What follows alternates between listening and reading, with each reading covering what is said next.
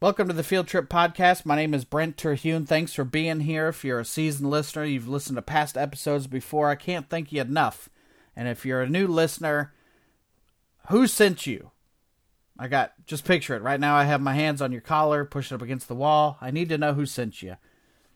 That's a little over dramatic, and I apologize. You're probably here because you saw one of my videos on any of the social media networks. So thanks for watching that. Thanks for liking and sharing.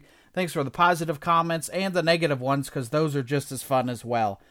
But either way, thanks for being here. Thanks for picking up that merch at BrentComedy.com. That always helps the cause. And the cause is me, I guess, sitting here talking to you, apparently.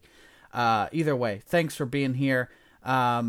Today's episode is the Blues Brothers movie with my friend Jason Nicholson, and it's kind of a continuation of another episode I did called SNL Movies with my friend Isaac Lanfert. He was on that episode to help promote his album called Live at the White Rabbit Cabaret, and that album has since come out. I've listened to it. It's made me laugh, and it's available on all the streaming platforms right now, so go back and listen to that one if you want to, too.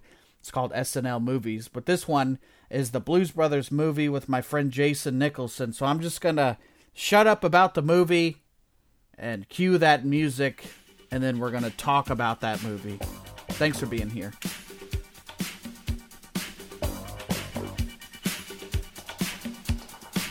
That's right. Jason Nicholson. I've probably known you maybe 8 years. I was being facetious, but it feels like we've known each other for decades. Sometimes we finish each other's sentences and sandwiches. We're gross like that. But Jason, to put it in context, usually my guests are comedians. What do you call yourself? Because you are not a stand-up comedian. No, I would just say I'm a personality, I guess. You're an influencer. Yeah, an influencer. Getting fancy. I just know you have. I think we met when I was doing comedy, and that you knew me from Bob and Tom. So we kind of hit it off because we like the same things. We love the Blues Brothers. Yep. We love pro wrestling. So yeah, we just kind of hit it off right away. And you're sitting in your living room. I can see you via Skype, and I know you have the Blues Brothers license plate in your living room, don't you? Still, I do. It's hanging right over my turntable. So yeah, so that's how much you love the Blues Brothers, and this is kind of a follow-up to the SNL episode, which you texted me and said you listened to, and I had Isaac on because he knows way more about that than I do, and you said you were like, because we couldn't think of something, and you were like, I know this person's name or whatever it was when you were listening. Yep. So do you have any thoughts on SNL movies in general? I can go through the list, and if you wanted to touch on any of them, but the Blues Brothers, Wayne's World, Coneheads, It's Pat, Stewart Saves His Family, A Night at the Roxbury, or Bury, how it's spelled, Superstar, Ladies Man, MacGruber, and I think I missed Wayne's World 2. Yeah, I'm of the opinion that I think Wayne's World 2 is a better movie than the first one. Mm-hmm.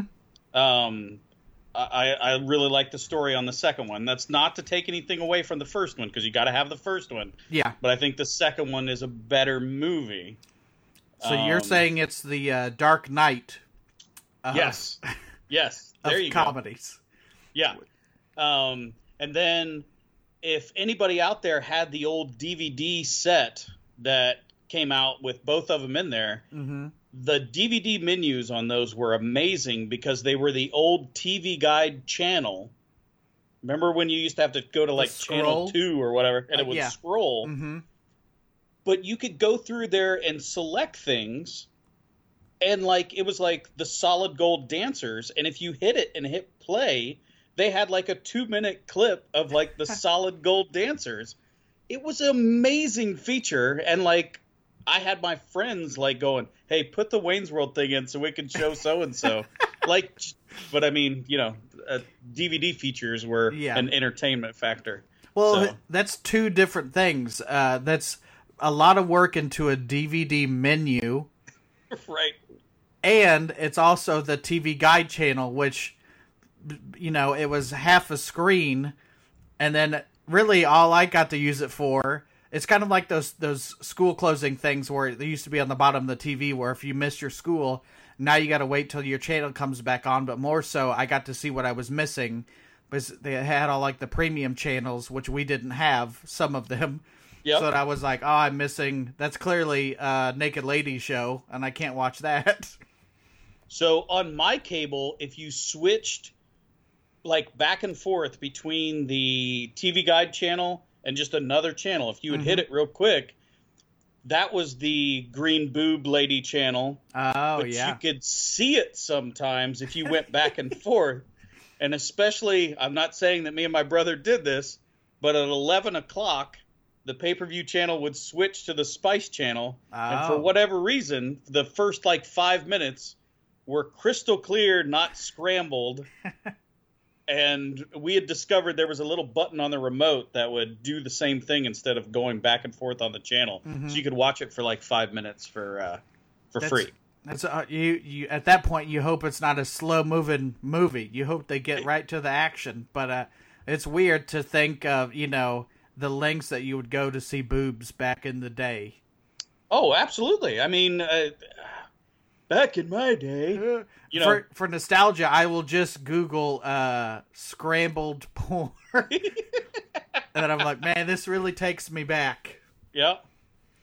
And then we talked about the DVD menu, which usually I had a bit that I was working on about it, not even stand up, just kind of a standalone piece, but how I used to fall asleep to movies. And I always hated the DVDs that just looped the same audio over and over again. It's because I would be half asleep at 3 a.m. and no remote in sight, and there's no way I'm going to get up out of bed to turn it off. So I'm just listening to the Grandma's Boy DVD menu audio over and over again. Yeah, was that the one where the girl was singing "Push It" over and over again? I don't remember that part, but I remember Rob Schneider throwing a bong, and he would say, "Oh, was that an expensive piece?" Expensive piece? Yeah. It's that weird thing where now that's not even, we just talked about two things that aren't even scrambled porn. I assume that's not around anymore. And then the DVD menu, it's kind of gone. Yeah, I mean, every time you go to Best Buy or Walmart, like the DVD section's getting smaller and smaller. Yeah, which now there's not even a music section, and if it's vinyl records, which by all means that's great too. But I go up and I see what the price of a CD now, and I just wish I could have been a teenager with $8 as opposed to a $20 for the CD. Oh yeah.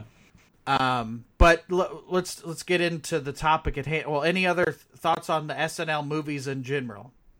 The other one that a lot of people didn't like that I really, really liked, and I think it was partially because of Dan Aykroyd, was Coneheads.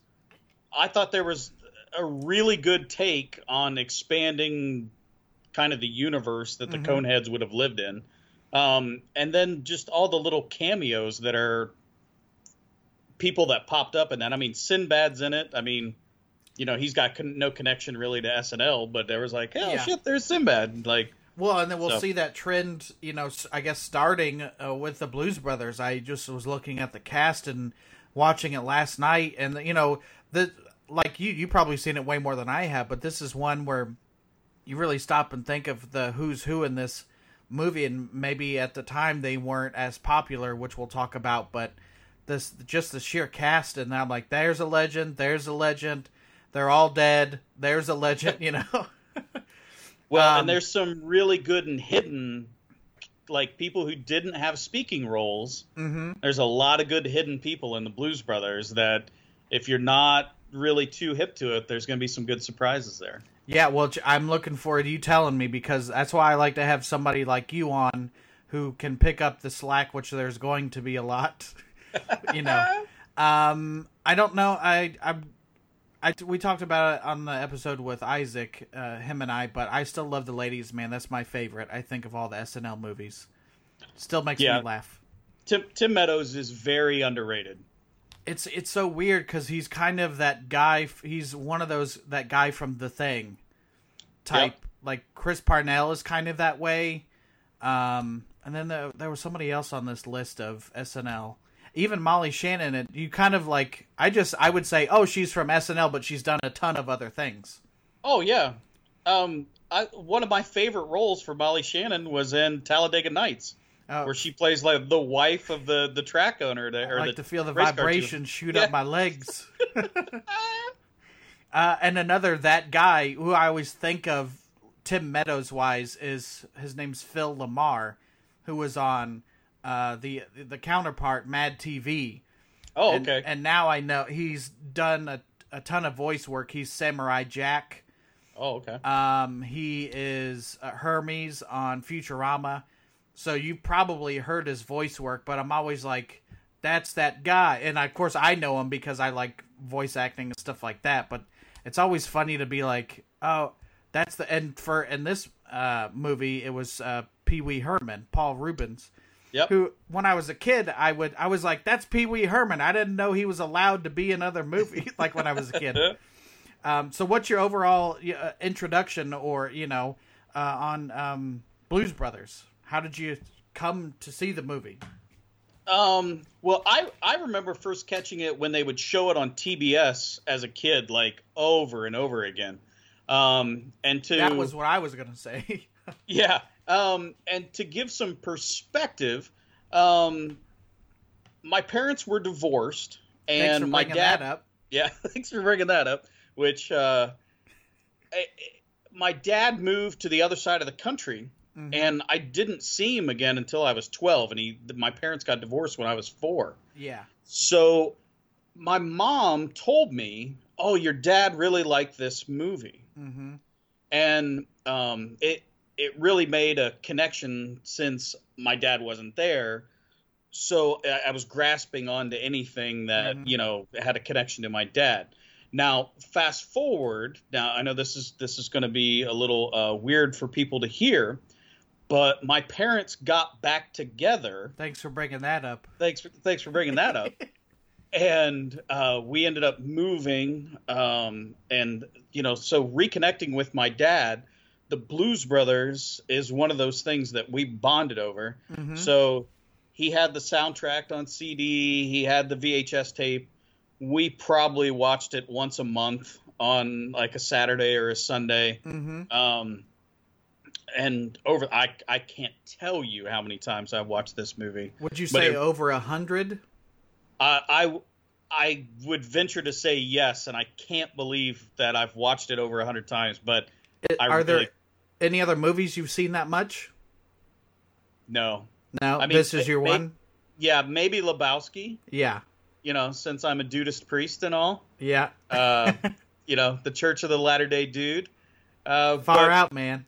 Fucking far out, man. But yeah, no, the Blues. Sadly, I could probably start at the beginning of the dialogue and probably do the whole movie. And the extended version, the special edition of the Blues Brothers, which just came out. It's been out maybe 10, 15 years. Like the stuff that they cut out because it's such a long movie. That was my thoughts about, because I really love this movie, but then just in the age of I gotta watch this movie for a podcast as opposed to just putting it on, which is probably the wrong way to watch a movie. But I was looking at it was 2 hours, and on the DVD I have the Blu-ray because I've got that kind of money. It has the theatrical cut, and then it has the extended one, and I'm like, it's already at 2 hours. We don't need more. I love this movie, but I'm good with not seeing more of it. I don't know how you feel. I actually prefer the extended cut. Oh, did you? I could tell you had your pinky up when you said that. That's right. Yes. It's just little scenes that they had to cut because it was too long. Yeah. But like they give you some background on, where Elwood worked.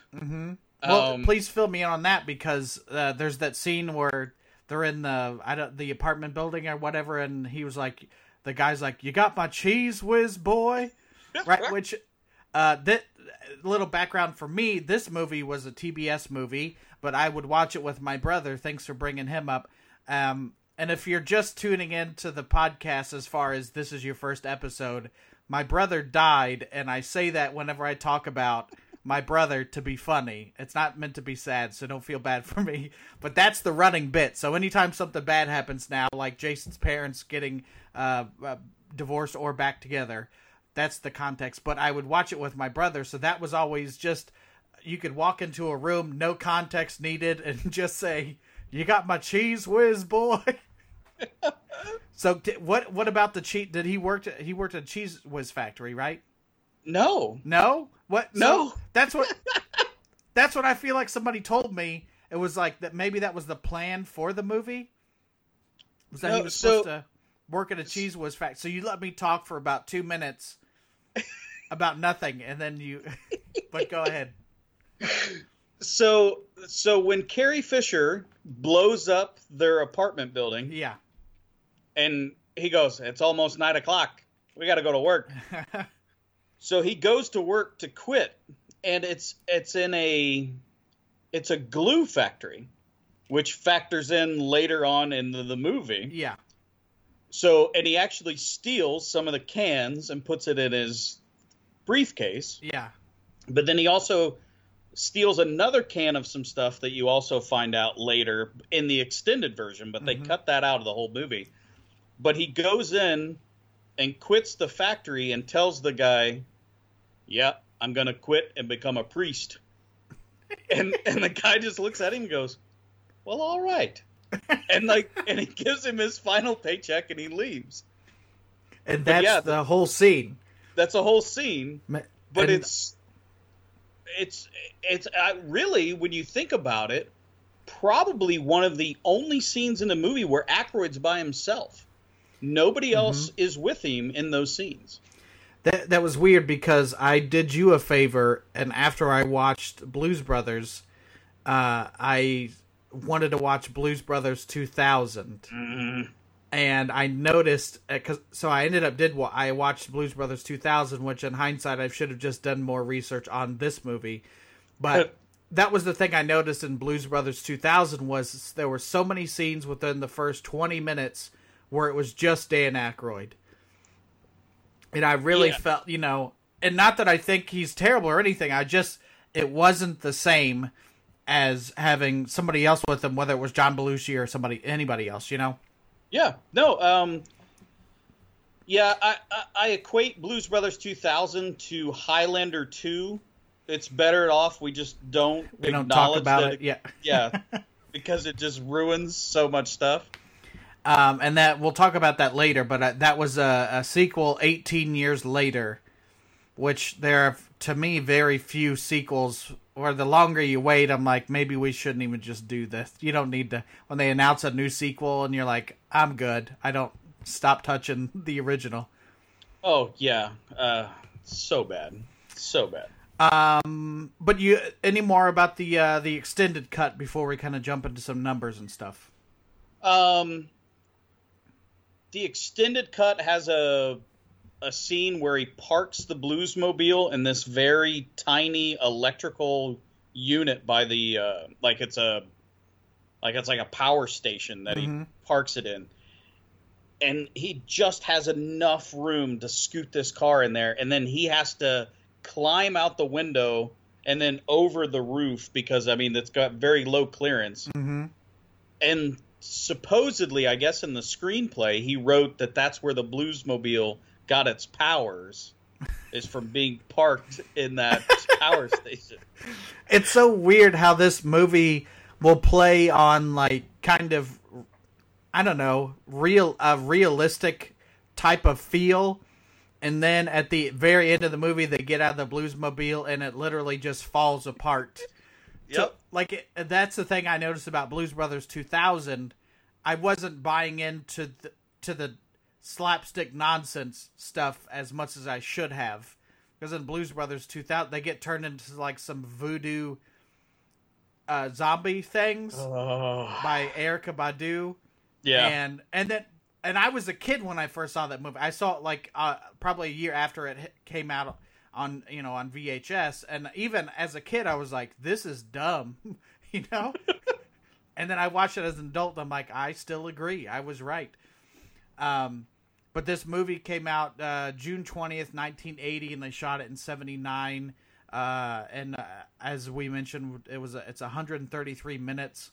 The budget was $30 million, and the supposed final budget was supposed to be $17.5 million. But it worked out because it ended up making $115 million total. So, and to put things in context, just the stuff I was reading about this movie, they were like, this is one of the most expensive comedies, probably at the time and maybe ever. But Animal House came out in 1978. That budget was $3 million.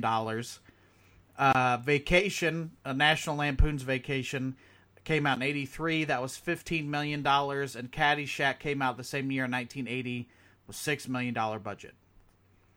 Well, yeah, and I mean, you're looking at probably Vacation. The most expensive thing there was probably Chevy Chase's salary. Probably. Because of how popular he was. Mm-hmm. Yeah, well, and that's how we get a big budget with Blues Brothers, because you see all the stars that are in this, and you're like, that, and that was part of the problem we'll talk about here coming up, but they wanted all these stars, but then they were like, come on, man, this is too much money, Directed by John Landis, and I know his movies, but when you look at the scope of the comedies that he's been involved with, we have Kentucky Fried Movie, which I feel like you're a big fan. I've never seen that before, but I know it's a sketch movie. Yep, that's a really, I'd say that was Family Guy before Family Guy. Okay. There's a lot of rapid fire switching back and forth of different things. Yeah, which that's one of my favorite Family Guy scenes. Is they just had Stewie was walking in somewhere, and the guy goes, "You got my cheese whiz, boy?" Like, if you didn't know anything about Blues Brothers, you would just not get that joke. Yeah. He also directed Animal House, of course, the Blues Brothers, An American Werewolf in London, Trading Places, the Twilight Zone movie, the Thriller music video, Spies Like Us, Three Amigos, and Coming to America. Yeah, I mean, and those are all heavy hitters for the 80s. Specifically picked out the heavy hitters, but come on, like, just all those in general, Yeah. And one of those is not the most horror of horror movies, but it's a horror movie. Right. So that's who, we're dealing with as far as John Landis. So any initial thoughts before I can go into the notes, but I feel like it's just better if we just talk. Yeah, whatever you want to do, man. Okay, I'm going to take my top off. It's all right, Bert Kreischer. Yeah, I'm the Bert Kreischer of podcasts. It earned just under $5 million in its opening weekend, but went on to gross over $115 million in theaters worldwide. We talked about how it had the Blues Brothers 2018 years later. Of course, our cast is made up of John Belushi, Dan Aykroyd, James Brown, Cab Calloway, Ray Charles, Carrie Fisher, Aretha Franklin, and Henry Gibson. And to me, Henry Gibson, is the one that stands out to me because I'm not too familiar with his work, but I just know he's like the creepy doctor from The Burbs. So I remember seeing him on Nick at Night as a kid. They would show old reruns of Laugh-In. So that's where I remember. I was like, that guy's on that old show on Nickelodeon. It's so weird how you can tell how old somebody is by what they watched on Nick at Night. Oh yeah. Yeah, that was very early Nick at Night. For me, it was I Love Lucy, and then it would go to like Happy Days, and then it's so weird how I like Three's Company, or to me those are all like my parents' shows, and it was just like it would go from cartoons to Nick at Night, and I was just bored out of my goddamn mind with these shows. And I only got to watch Nick at Night when I went to another town, because my hometown in Indiana did not have Nickelodeon on their cable package. That's so weird. Right? Like, you just think automatically, but like, Nickelodeon was not everywhere, and I remember being so excited when I go to my grandma's house on the weekend, and it was like, I get to watch Nickelodeon. Yeah, I get to watch cartoons past, 9 o'clock in the morning or whatever. And now it's so weird. Can you imagine not being able to get what you want when you want? Right. Yeah, before it was like I had to wait to go to grandma's house. That's what I did. I would stay at my aunt's house, and they had, like, we had basic cable, but my aunt had like the premium satellite package. Ooh. So that was the allure of half going to your aunt's, who's going to spoil you, but also getting to watch all these. They would have like Nickelodeon, but then they would have like Retro Nick or whatever it was. So I got to see the extra stuff. But the back to the movie, so just the plot points. We can talk about any scene, but just in general, the $5,000 tax bill for the orphanage. They got to reunite the band. There's Carrie Fisher, the mystery woman, the Illinois Nazis, the good old boys, and the police. There's so much stuff going on. Oh yeah, in this movie. This movie snowballs. Mm-hmm. Like, it just keeps going and adding more layers and layers. And that's what I think the genius of the movie is that every time you watch it, you can definitely pick something else out that you're like, man, that adds so much. It's so layered. Mm-hmm. But yeah, I love it. Watching this, I picked up on something Belushi said. I think it was one of the final scenes when they're driving, running from the police, and they're pulling into Chicago, and Elwood points out a museum, I think it was, and Jake goes, "That's where the Picasso is." Yeah, the Richard Daley Plaza. Yeah, where it was like this guy early in the movie was asking how much for your women, and just being an animal, and that now he's like, "That's where the Picasso is." Such a great contrast. Yeah. And then Carrie Fisher, did they in the extended cut? Did they explain who she was? Because I felt like I've always known who she was in the movie, but they don't really explain that, do they, up front? No, I mean, until that final scene where they're in the sewers. Mm-hmm. Yeah, there's no other explanation, and that's to quote our old friend Tim Wilson. When he talks about Texas Chainsaw Massacre, it's like, there's no explanation. It's just happening, and you got to deal with it. Like, yeah, that's how Carrie Fisher is in the movie. There's no explanation, but she's trying to kill the shit out of those guys. It's great. It's so weird because it's like when I watch the Halloween franchise, which I talk about on this podcast all the time. So if you're a regular listener, I'm sorry, but in Halloween that Michael Myers is Laurie Strode's brother, just from seeing the movies as a kid. This is the same thing where I know Carrie Fisher is trying to kill them because Jake just left her standing at the altar. It's like I was grandfathered into this movie. But to talk about the guy you just mentioned, Tim Wilson, if you're unfamiliar, is a comedian, Southern comedian. He's since passed away. Thanks for bringing that up. But we just love to talk about Tim Wilson. Do you have a favorite Tim Wilson story? Oh man, or a favorite joke? Well, my favorite Tim Wilson story.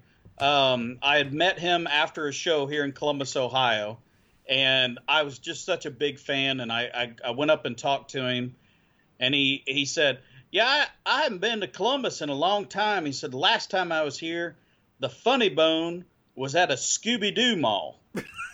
And I was like, what is he talking about? And he's like, it was like this mall that was getting ready to close, and it looked like some kids were going to solve a mystery in this mall. And I was like, yes, the Continent, which was this big mall that was an open-air mall before that was like a concept that really took off. And yeah, it was at its death rattle, and the only things that was keeping that place alive was the Funny Bone, and there was a country line dancing bar. That tells you how long ago that was. But yeah, like that was the perfect description of something, and it totally got me. Like, I was like, wow, that was amazing. Like I had my own personal Tim Wilson bit right there. It was great. And he's from, where was he from? Georgia, right? The entertainment capital of the world, Columbus, Georgia. And I would pause this podcast and go just pull up Tim Wilson on Bob and Tom. What's the bit where he was like, they did. What is it? Is it Bobby? With Bobby Bowden. Bobby Bowden. Former coach of Florida State. Yeah, that's so good. He was really good about impersonations, and not necessarily people that you knew, but just types of people. Yeah. But you brought up the Texas Chainsaw Massacre bit from him, and my favorite joke that he had was, when I was a kid, we had the Texas Chainsaw Massacre. Scared the fuck out of us. You had to go over and pick up your fuck. And just that wording has always stuck with me. But his name's Tim Wilson. I don't know how we got sidetracked on that. They have to reunite the band, and sometimes I'm a fan of this type of trope in a movie where they got to get the gang back together. Yep. But then, also in movies, I know the gang's getting back together. Yeah. So it does remind me of another SNL movie, MacGruber, where he has to get the gang back together, and then they just get blown up, which is a great twist on that trope. Sure. I'm looking at the Good Old Boys, and I have my favorite quotes, but the Good Old Boys, you boys owe me a lot of money for that beer you drank tonight. God damn it. Just you throwing that God damn it at the end makes everything better. And then another quote from the same guy when they're driving and he's got the glue on his foot. So that somehow the glue on the gas pedal makes it to where you can't pull back on the gas pedal. But they're driving so fast and he just says, God damn, boy. I don't know why just those phrases are so funny to me. My favorite one from the guy who owns the bar, Bob, from Bob's Country Bunker. My favorite is they ask him, they're like, hey, Bob, about the money for tonight. And he goes, that's right. $200. And you boys drank $300 worth of beer. It's also that how many guys are in the band? Probably 7, 8. Yeah. Is that a lot of beer? I imagine $300 worth of beer. In 1980? Yeah. Yeah. That was a lot of beer. But then none of them are drunk in the later scenes. No, they're stone sober. Yeah. What are some of your favorite scenes? Because that definitely is one of my favorite scenes in Bob's Country Bunker. Just it was supposedly they said Kokomo. Yes. In the movie, so I don't know if because I think it's supposed to take place around Chicago, of course, but I don't know if that's Kokomo, Indiana. It has to be because they said as they're driving, they're like, "We've been in this car for over 2 hours, Jake." That's about right. That's about right to Kokomo from Chicago. Which it's a significant place, for me. That's where I met my wife. So we met in Kokomo, and that's the only good thing that's ever happened in Kokomo for me. But yeah, that scene in general, because and I notice it more so in Blues Brothers 2000, but like all these scenes are just to facilitate to get to the next musical portion. Yep. That one, I love when Elwood's at the beginning at the bar, and he asks the bar lady, what kind of music do you usually play here? Oh, we've got both kinds, country and western. Yeah. Like, that's such a great line. Such a great line. It's, the other thing that I love about that scene is Jake is really good about putting on that fake sincerity where he's like, hey, Bob, we're the band. I'm just like, man, and I've never been like a huge John Belushi fan, and that's just because I'm not, he was a little before where I would have, grown up watching, aside from this movie. But I'm like, man, that's just really funny. And all he's doing is just being fake sincere, Yeah, and if you go and watch that, he kind of puts a southern twang on his voice when he's talking to Bob. And but he's trying to fool him. Yeah, and that's the weird thing is he's putting a southern twang, and I guess it makes sense for Bob, but they're in Kokomo, Indiana, which is an hour north of where I live now. Right. And to many people, I sound southern, but to many northerners, many southerners, I sound like a northerner. So it's that weird Midwest type thing.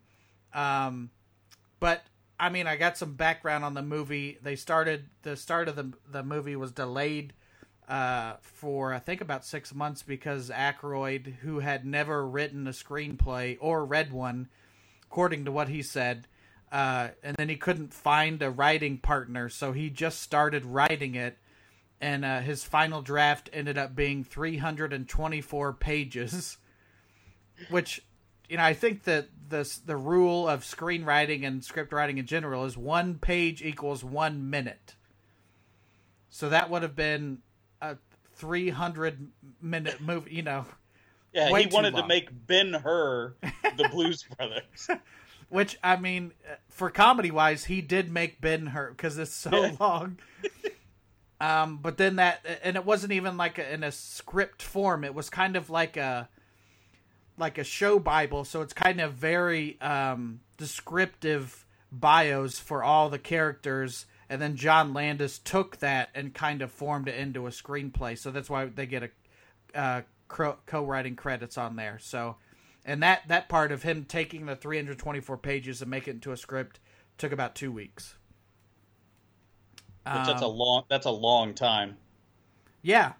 Well, then it's all weird when you hear certain writers. They're like, "Yeah, I wrote Scream in a weekend," and but then you're like, "It took 6 months to write this, and then another 2 weeks to get it correct." The music cameos we mentioned before, but James Brown, Cab Calloway, Ray Charles, Aretha Franklin. I said Franklin. Aretha Franklin. Sorry, I said it wrong the whole time. Since most of them, except Ray Charles, had any hits in recent years, the studio wanted the director, Landis, of course, to replace them or add performances by younger acts such as Rose Royce, whose Car Wash song was making the disco charts at the time. So they wanted to take a movie called The Blues Brothers and add a disco song into it. Right. And the other one that is in the extended version of the movie, there's a much longer scene with John Lee Hooker, which is the blues artist that's playing outside of the Soul Cafe. That's the thing. Yeah, because they allude to it in that, but there's not a full performance there. Yeah. But that extended version, they flesh it out some more. And then if you listen real closely at the end of that diner scene, when they open the door, you can hear an argument going on outside. Mm-hmm. And it's actually John Lee Hooker arguing with a guy about John Lee Hooker writing the song that he performed, Boom Boom. Okay. And they're going back and forth. So it's weird. And none of these singers are bad actors, I don't think. I don't know how you feel about their performances. No, I think Matt Guitar Murphy's a little stiff in that scene if you watch it. But no, Aretha's great. The one that really surprises me is how good Cab Calloway is as Curtis. He's fantastic. And as a kid, I didn't even know he was a singer or anything. I just thought he was a guy, Yeah. And then they talk about it for the movie. He wanted to do like a disco version of Minnie the Moocher, but Landis was like, "No, you've got to do it straight up big band," which was so smart because you've got one of the best horn sections around. Mm-hmm. So I'm glad Landis talked him into it and not doing a disco version of Minnie the Moocher.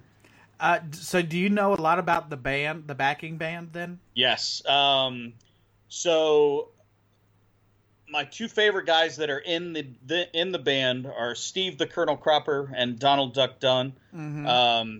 those are two members of Booker T and the MGs, which basically Booker T and the MGs were the backing band for a lot of bands out of Memphis on the Stax Records label.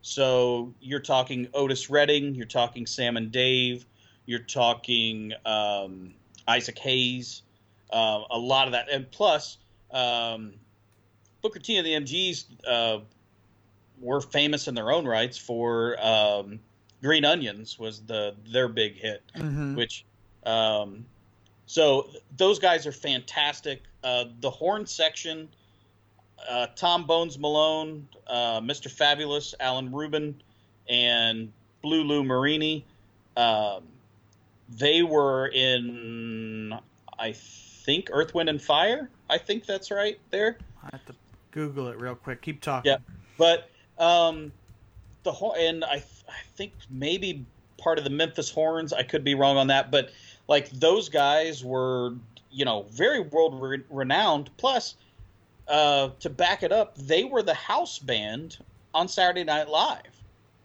So, and you got to look back at, Saturday Night Live was such a revolutionary thing. And to have that powerful of a band behind them and then to move them all over, plus bring in Matt Guitar Murphy, who was an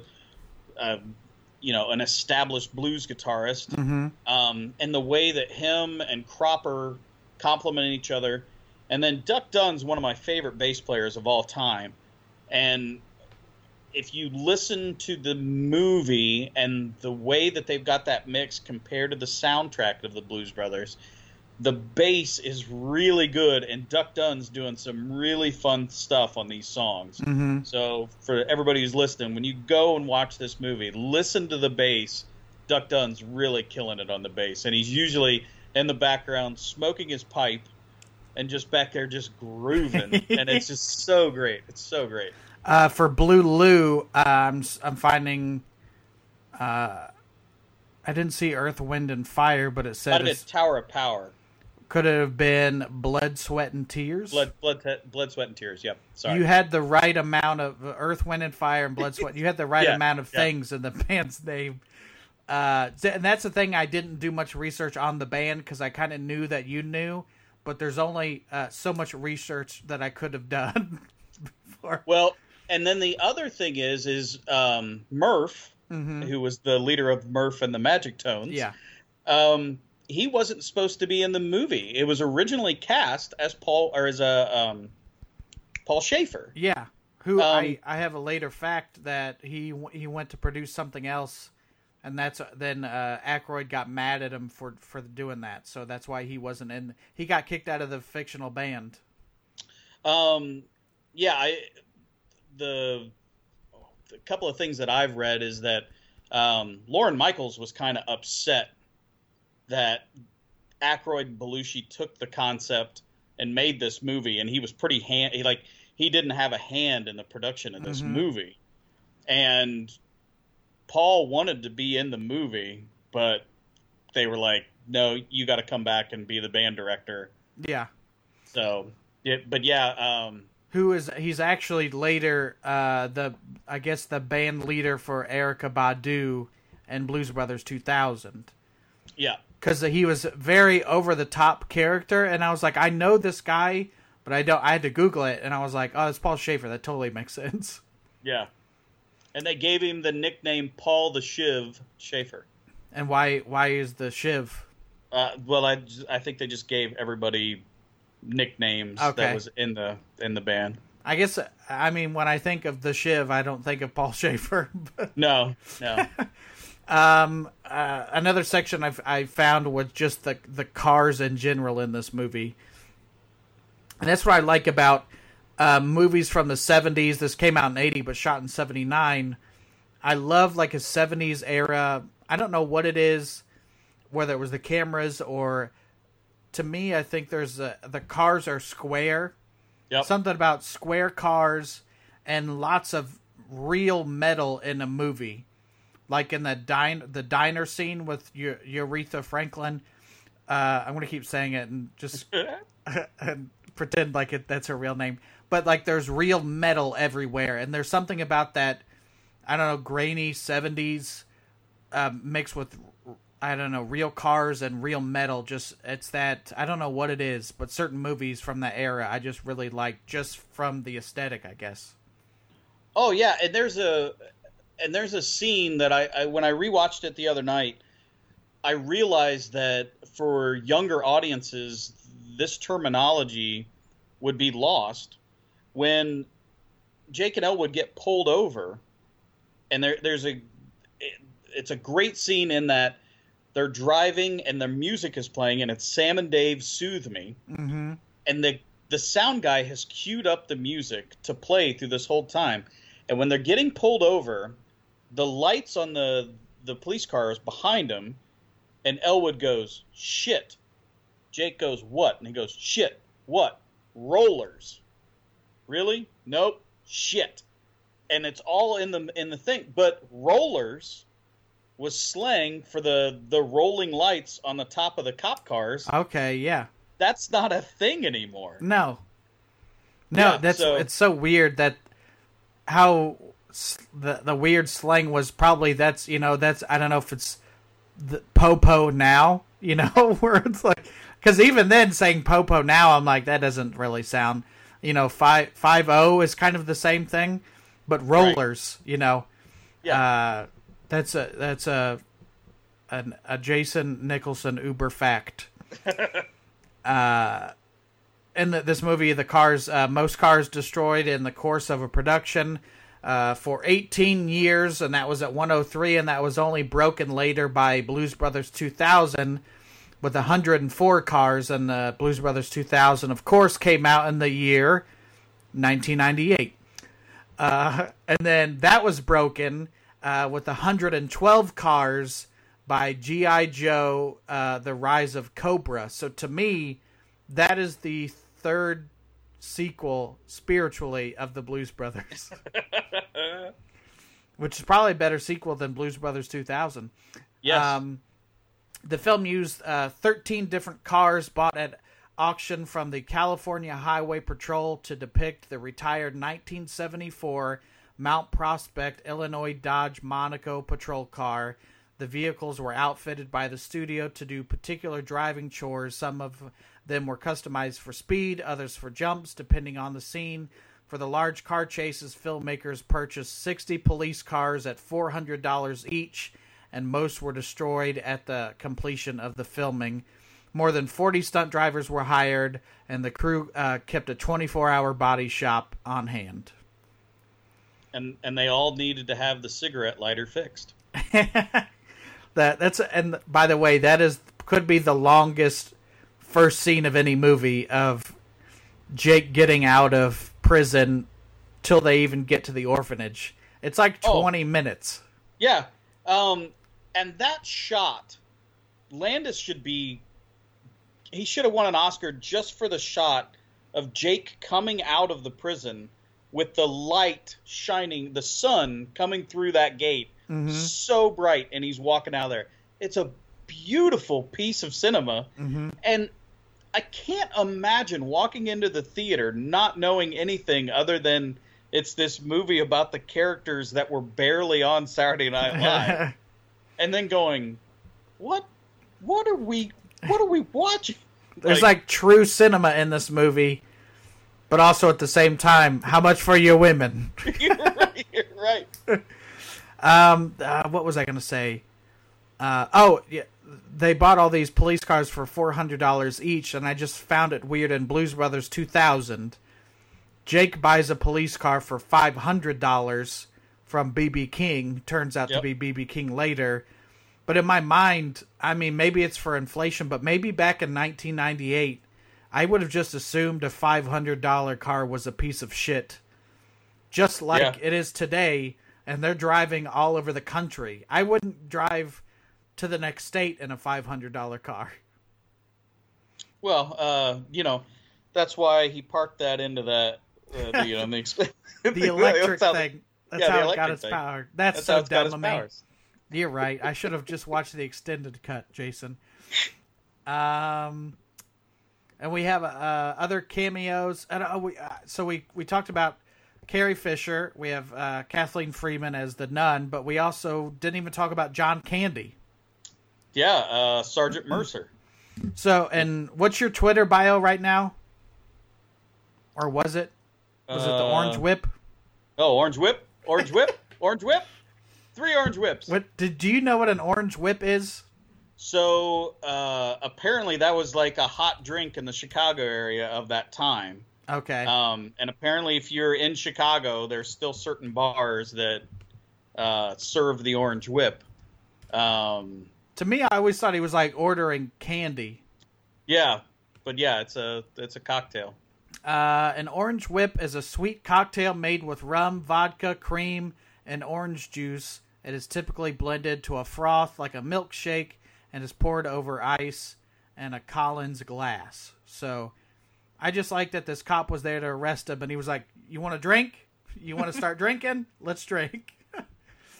Yeah, as a kid, I just learned what an orange whip was. But yeah, so what a great, comedic actor, and he's only in the movie, 8 minutes total? Right. Yeah. And I think that's the cool thing. I think, like, if you watch this one, like some of the, like watching Wedding Crashers now and seeing like the little people that are in that, and you're like, that guy wasn't even a star yet. Like when you watch Wedding Crashers, you're like, what is Bradley Cooper doing in this movie? Like, he's a big time star, Yeah. So they got so many people before they were big for other things. Mm-hmm. And then here's some other cameos. Some of them I know and some of them I don't know. Steve Lawrence as the booking agent. Twiggy, who I kind of felt like she was somebody. Do you know Twiggy at all? She's a UK model. That was like a big deal for them to have her in the movie. Who pays $90 for gas. Just what an outlay. Nowadays, $90 is a lot for gas. I didn't know this. Steven Spielberg as the Cook County Assessor's Clerk. I didn't know that was him. Yep. John Landis as the state trooper in the mall. And that was, I need to find my phone. It's one of my favorite scenes, but I was watching with my wife, and we were talking about all the stores that we could identify that are now out of business in that mall. So we had JCPenney, Jewel, which I think is out of business. I've never seen any of those. Yep, the Jewel Oscos are still open in Chicago. Oh, I see. I know Osco, but I didn't know Jewel. Toys R Us now. Yep. And then I wrote down Oldsmobile, and just because you don't see any like cars and malls as far as like a dealership unless it's Tesla now, I guess, Yep. Pier 1 Imports. Yeah, that one that was next on the list. So it just filed for bankruptcy, and then was it Bugsies and Krugers? My phone autocorrected, now it says Bugs and Krugers, but I don't remember what that was. But yeah, all those stores, and then they like wrecked into the record store. I was talking to my wife, I was like, man, if I could just go back and walk through those stores now. Real nostalgic trip. And my other favorite is when he's sitting there driving and he goes, disco pants and haircuts. Lots of space in this mall. Can you imagine, like, obviously it was on it was a real mall, but a closed set, but just being in the mall and seeing a car drive through. Well, and go back and watch those scenes. There is some really close calls with some people like moving out of the way just at the last moment. And just the fact, like, what, if you do, when you do like donuts in somebody's yard, that's called a yard job. Yeah. Like, you guys want to go do some mall driving? Well, and then there's a great running gag where at the end, when the cars flipped over and the cop's cars flipped over, and he goes, "They broke my watch." It's all this damage, and he's like, "They broke my watch." My watch. And then later on, in the big car chase scene, when all these cars are on the highway and they're all getting out of their cars after the wreck, you can hear the guy go, "They broke my watch." Just like that little, like, only somebody, 40 years later what everybody like, oh, you remember that watch bit in Blues Brothers?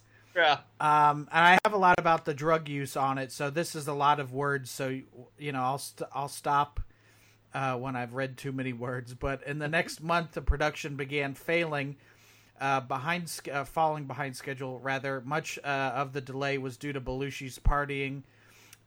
People often recognized him and would slip him cocaine just so they could get a Belushi story, which he was already on coke. But then they were like, "Let's give you more." Right. As a result of this his late nights and drug and alcohol use, Belushi would often miss unit calls, which is like a meeting at the beginning of a production day. Or he would just go to his trailer and sleep afterwards, wasting hours of production. One night, Aykroyd found him crashing on the sofa of a nearby house where Belushi had already helped himself to food and the refrigerator. So, at the time, he was one of the biggest stars, having just come off of Animal House and being on SNL. Can you imagine just waking up and seeing John Belushi in your refrigerator? Well, and then, then you see Dan Aykroyd pop up and hey, that's both of them. What are you guys doing? Well, and then you look, this is Belushi at the height of his powers, but then he's also dating Carrie Fisher, who's at the height of her powers. I think it's in 80, it's Empire Strikes Back. Was that? Oh, hold on. Was Carrie dating Aykroyd or Belushi? I thought you said Belushi. Belushi. Okay. Yeah, and Belushi's actually still married. Oh, ooh, yeah. Yeah, ooh. So, but yeah, you've got two of the most powerful people, probably in all of Hollywood, just out of their mind. Yeah, looking through your fridge. Yeah. And then Carrie Fisher walked in, and then Cab Calloway was there for some reason. Yeah. Now we're just describing somebody's dream.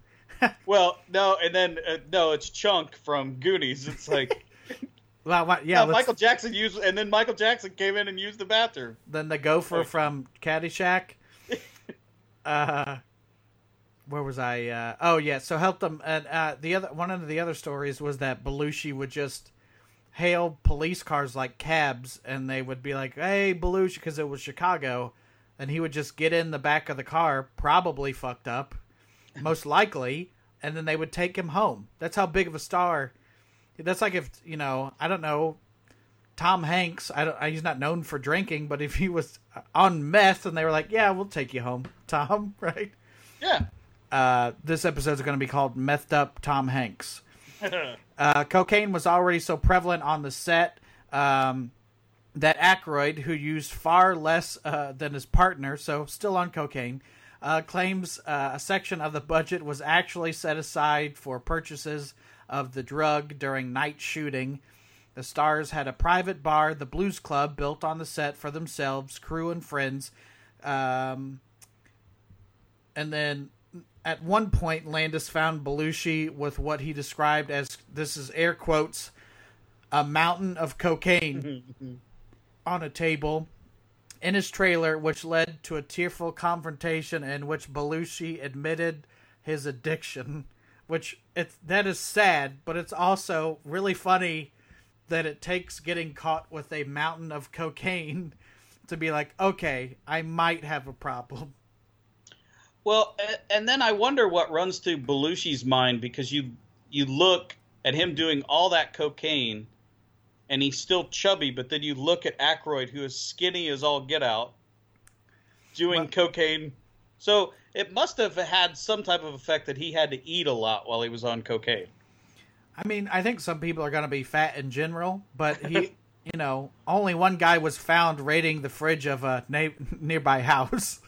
Well, if you watch Blues Brothers 2000, Aykroyd has put on quite a bit of weight compared to what he was. That's true. In the original one.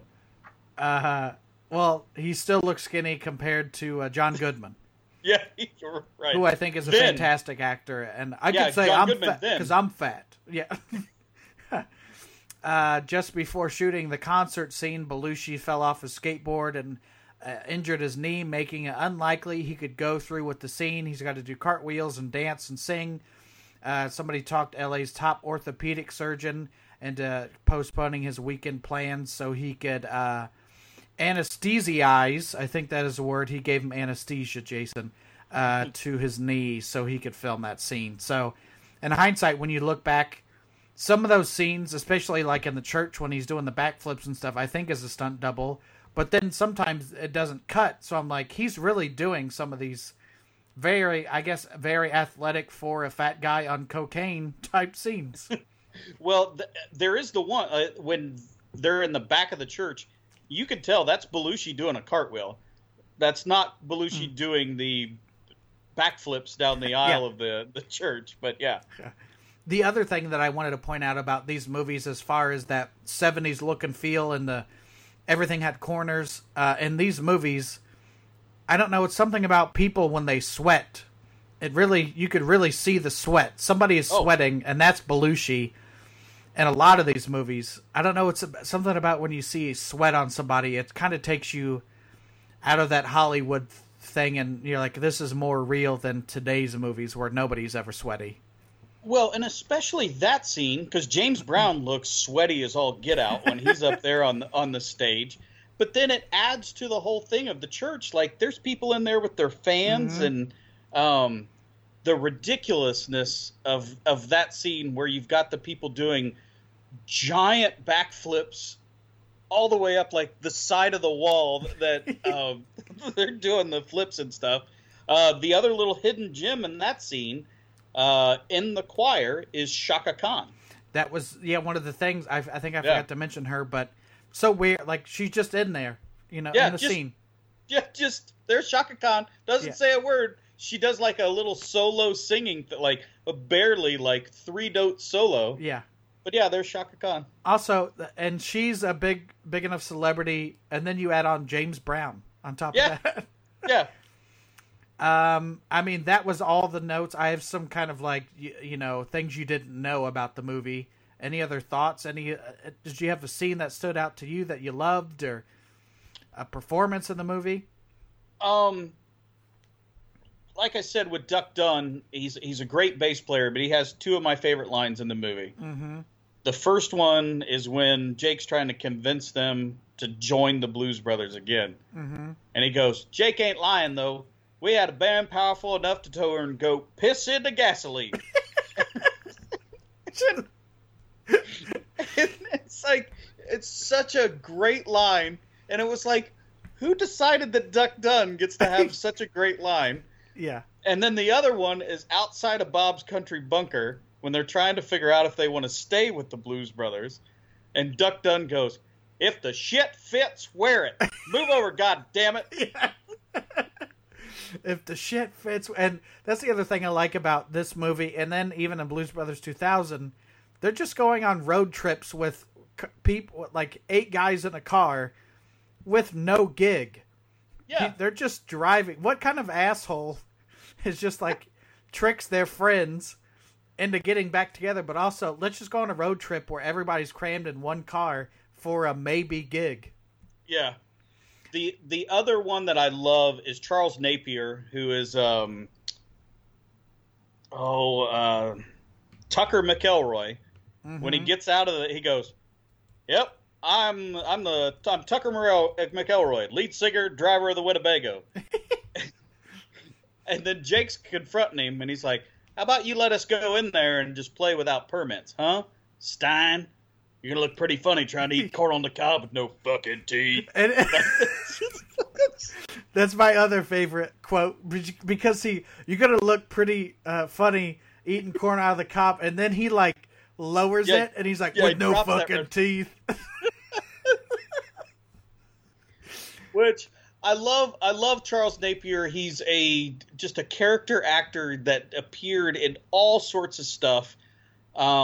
He was a personal friend of Russ Meyer, which that's an obscure B movie, the king of the B independent movies of the 60s and 70s. Mm-hmm. But then if you go and watch another movie called The Goods with Jeremy Piven. I've seen that one, yeah. Charles Napier is in that one. and he has some scenes that are absolutely, he just steals the movie, in my opinion. So I love Charles Napier, like a perfect heavy, as the industry would say in movies. Yeah. With no fucking teeth. We talked about Paul Schaefer getting kicked out of the band. Apparently, John Belushi was paid twice as much as Dan Aykroyd. So Belushi made $500,000 for his work in the movie, and Aykroyd made $250,000. So I don't know if that's also lumped in with writing the movie, but you know that goes to show you how big John Belushi was to make $500,000 for this movie. So then you see why all the celebrities in this movie, all the cars they had to wreck, Belushi's salary, cocaine apparently was on the payroll. It makes a lot of sense. The prison scene turned violent when Jake is released from prison at the start of the movie. A helicopter crew was used to film overhead shots. The prison's guards actually opened fire on the chopper, thinking it was some kind of escape attempt. Well, and that's another. Do you have the hidden gem in the performance of the prison scene at the end of the movie? Joe Walsh was in there, right? Yeah. Yeah, Joe Walsh is one of the prisoners. It's so weird because I was watching that scene. I'm like, how many of these are extras and how many of these are like hired dancers? Like, let me give like a dancer on each table, and then we'll just have extras filling in the rest of the scene, because there are some people that are really getting into it. Yeah, and the extended version has a longer version of that performance. Okay. It's also weird that the band went to prison with them. They're accessories. I guess so. The crew nicknamed Belushi the Black Hole. He was known for losing his sunglasses in between takes and went through hundreds of pairs during the shoot. So, I mean, just being, I guess, apparently coked out of your mind really makes you forgetful. Well, and speaking of the sunglasses, that opening scene where he's getting the his stuff out of prophylactic, the one unused prophylactic, one soiled, and do you know who that actor was? I do have it. Frank Oz. Frank Oz, yeah. Miss Piggy and Yoda. I can remember my dad as I'm watching it. He's like, "Do you know who that guy is?" And I'm like, "No." I'm like 12, and he's like, "Close your eyes. Let me rewind it, and you can listen to it again." And then I was like, "It sounds like Fozzie." And he's like, "Yeah, it's Frank Oz." And I was like, "Oh, okay." Like, so yeah. Yeah, and that's why I told my wife the same thing about. I was like, "All right, who do you think that is?" And then I was like, "Yeah, it's from the Muppets." It just think of any Muppet, not all of them. But obviously, you hear that I don't know what it is, the like that kind of in the voice type thing. We talked about Paul Rubens, and I just had some favorite quotes because you just gave me some, but I already said how much for the Weeman. This and the other one that I will just say is, "This is glue, strong stuff." So then it all comes around that he worked at a glue factory. It just, I guess, a scene that didn't need to happen, because I've never questioned where he got the glue from. And then the other one is my favorite. Makes me laugh every time I see it.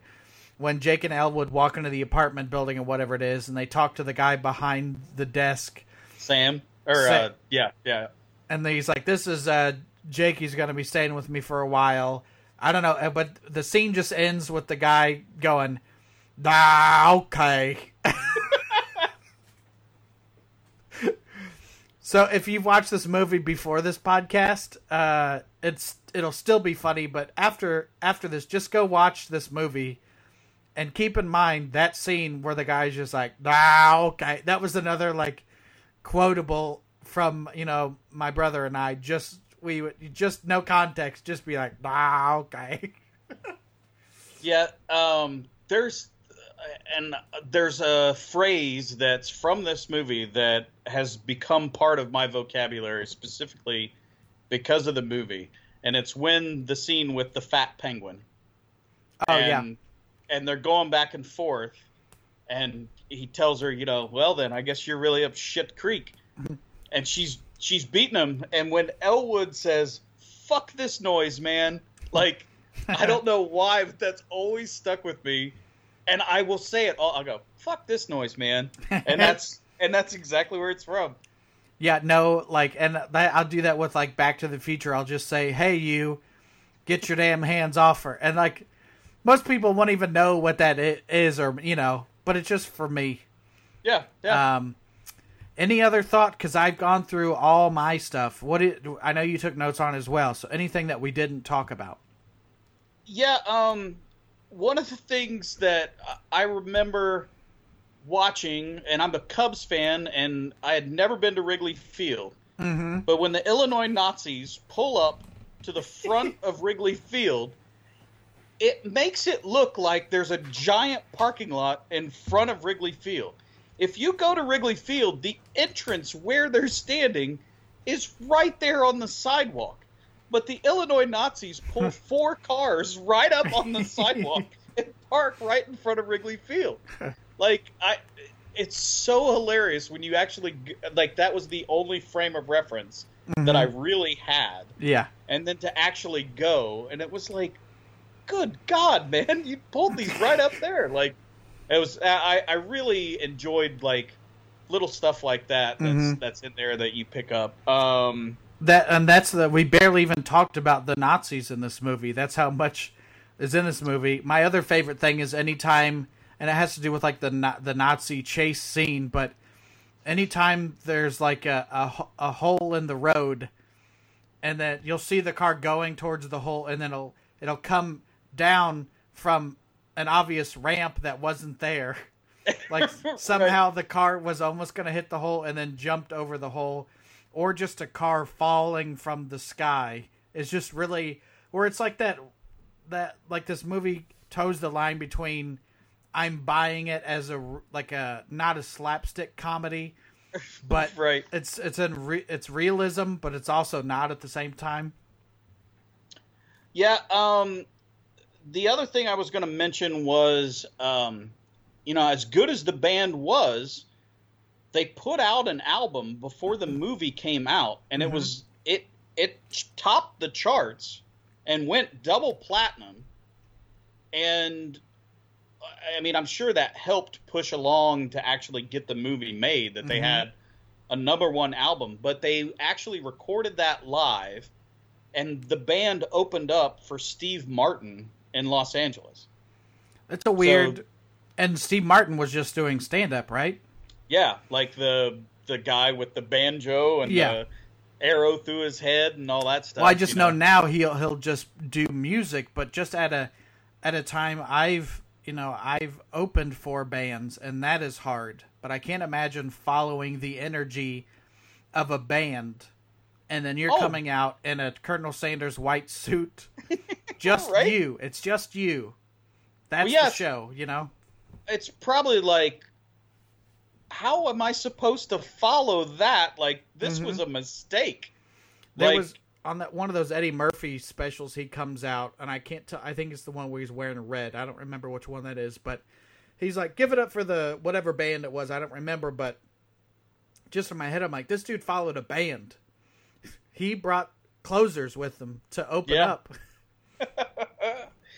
But so the Blues Brothers, they ended up doing 3 albums, Briefcase Full of Blues, then the soundtrack, and then Made in America.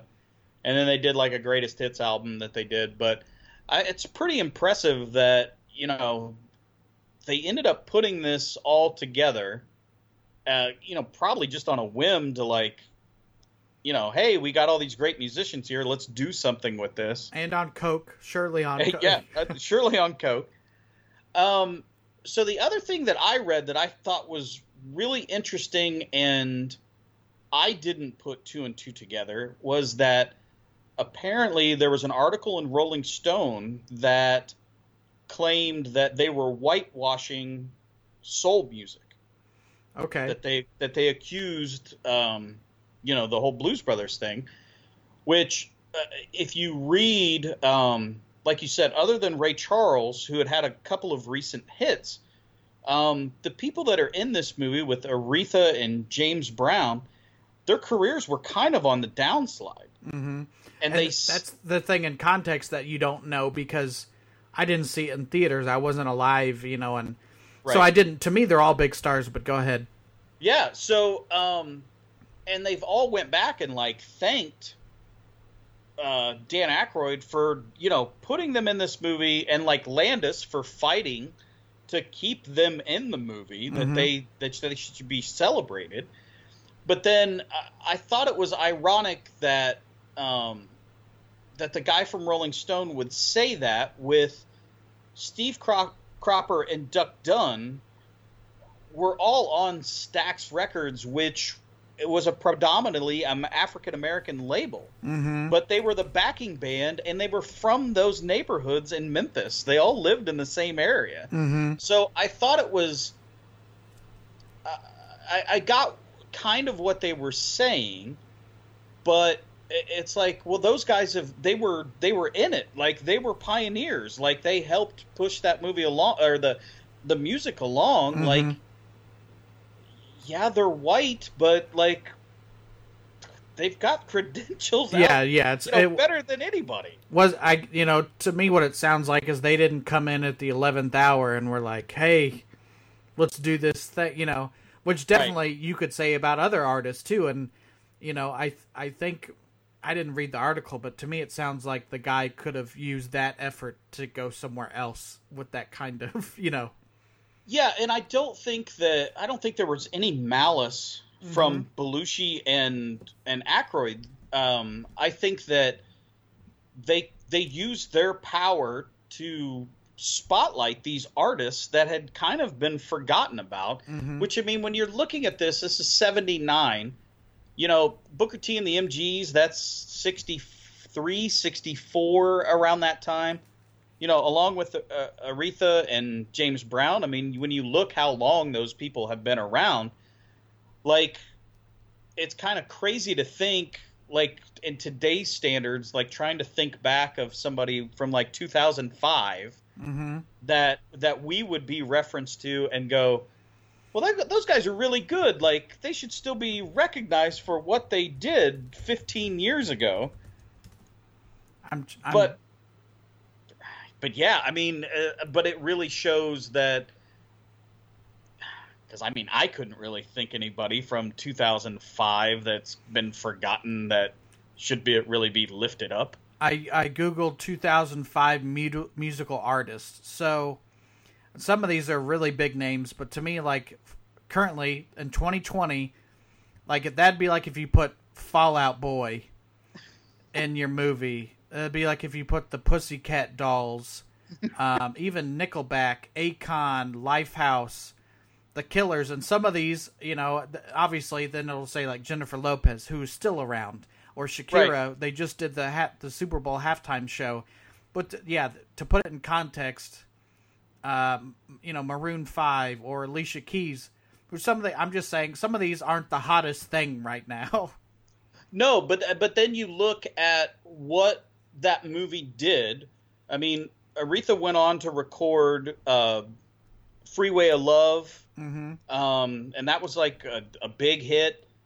She sang at WrestleMania, America the Beautiful. Yep. Pinnacle of her career, by the way. Yeah. Oh, yeah. Doesn't get much better than that. And then you look at James Brown, goes on to do Rocky IV with Living in America. Mm-hmm. And it just revitalized their careers. Yeah. Well, especially then you get that TBS replay. Right.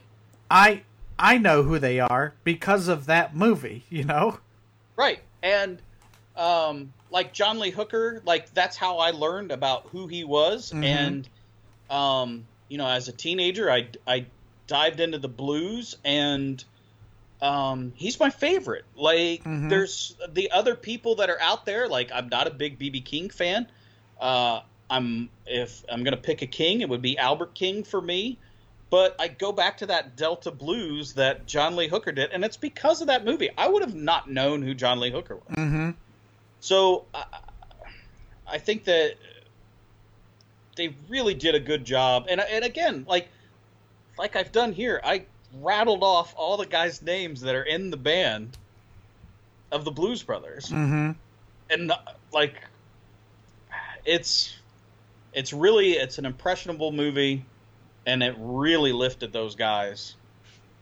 So well, yeah, and for the genre in itself, as you know, right. I would, as a kid, I couldn't even have told you a blues artist. Yeah. I could have told you a rock artist, and if I'm saying Blues Brothers are my favorite blues artist, that's not saying much, but at least it was the gateway to all those others. Yeah, and not even blues, but soul and R&B. Yeah, and I mean, realistically, the Booker T and the MGs is what brought me to Stax Records, and me discovering all the great artists that came out of Stax, out of Memphis. Mm-hmm. And it's when people talk about soul R&B music, and people will talk about Motown, and then they'll ask me what I like, and I'm like, Stax Records, and they just look at me, they're like, what are you talking about? And I'm like, you haven't explored real soul music unless you've explored Stax Records, which this past year I went to the Stax Records Museum in Memphis, and there is a bunch of stuff that's been donated by Steve Cropper and Duck Dunn, but there was actually Blues Brothers like touring kits that were in the Stax Museum. Oh, that's cool.